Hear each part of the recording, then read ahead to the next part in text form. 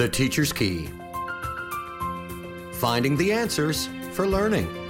A program designed to help homeschoolers and educators transfer knowledge successfully to their children and students.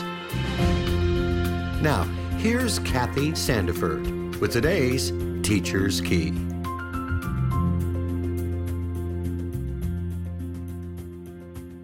Psalm 46:1. God is our refuge and strength, a very present help in trouble. Now, as young adults are transitioning out of high school and into the next phase, sometimes it can feel overwhelming. There's a shift in expectations of how and when work gets done, and there's a sudden drop-off of parent-teacher involvement for scheduling important tasks. Many times you're simply given a syllabus to follow, and it becomes your job to divide up due dates for yourself.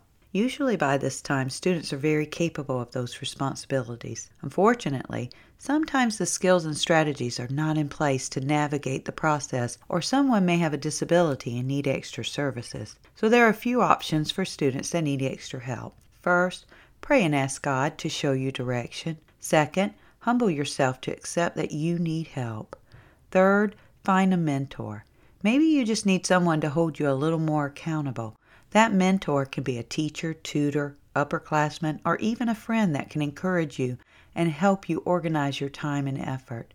Number 4, ask for accommodations. Colleges often offer accommodations like note-taking assistance, extended time, or a quiet place to test, or someone to read you the test. My daughter asked for all of those and received the accommodations. 5, use resources that allow for ease and understanding. Be proactive.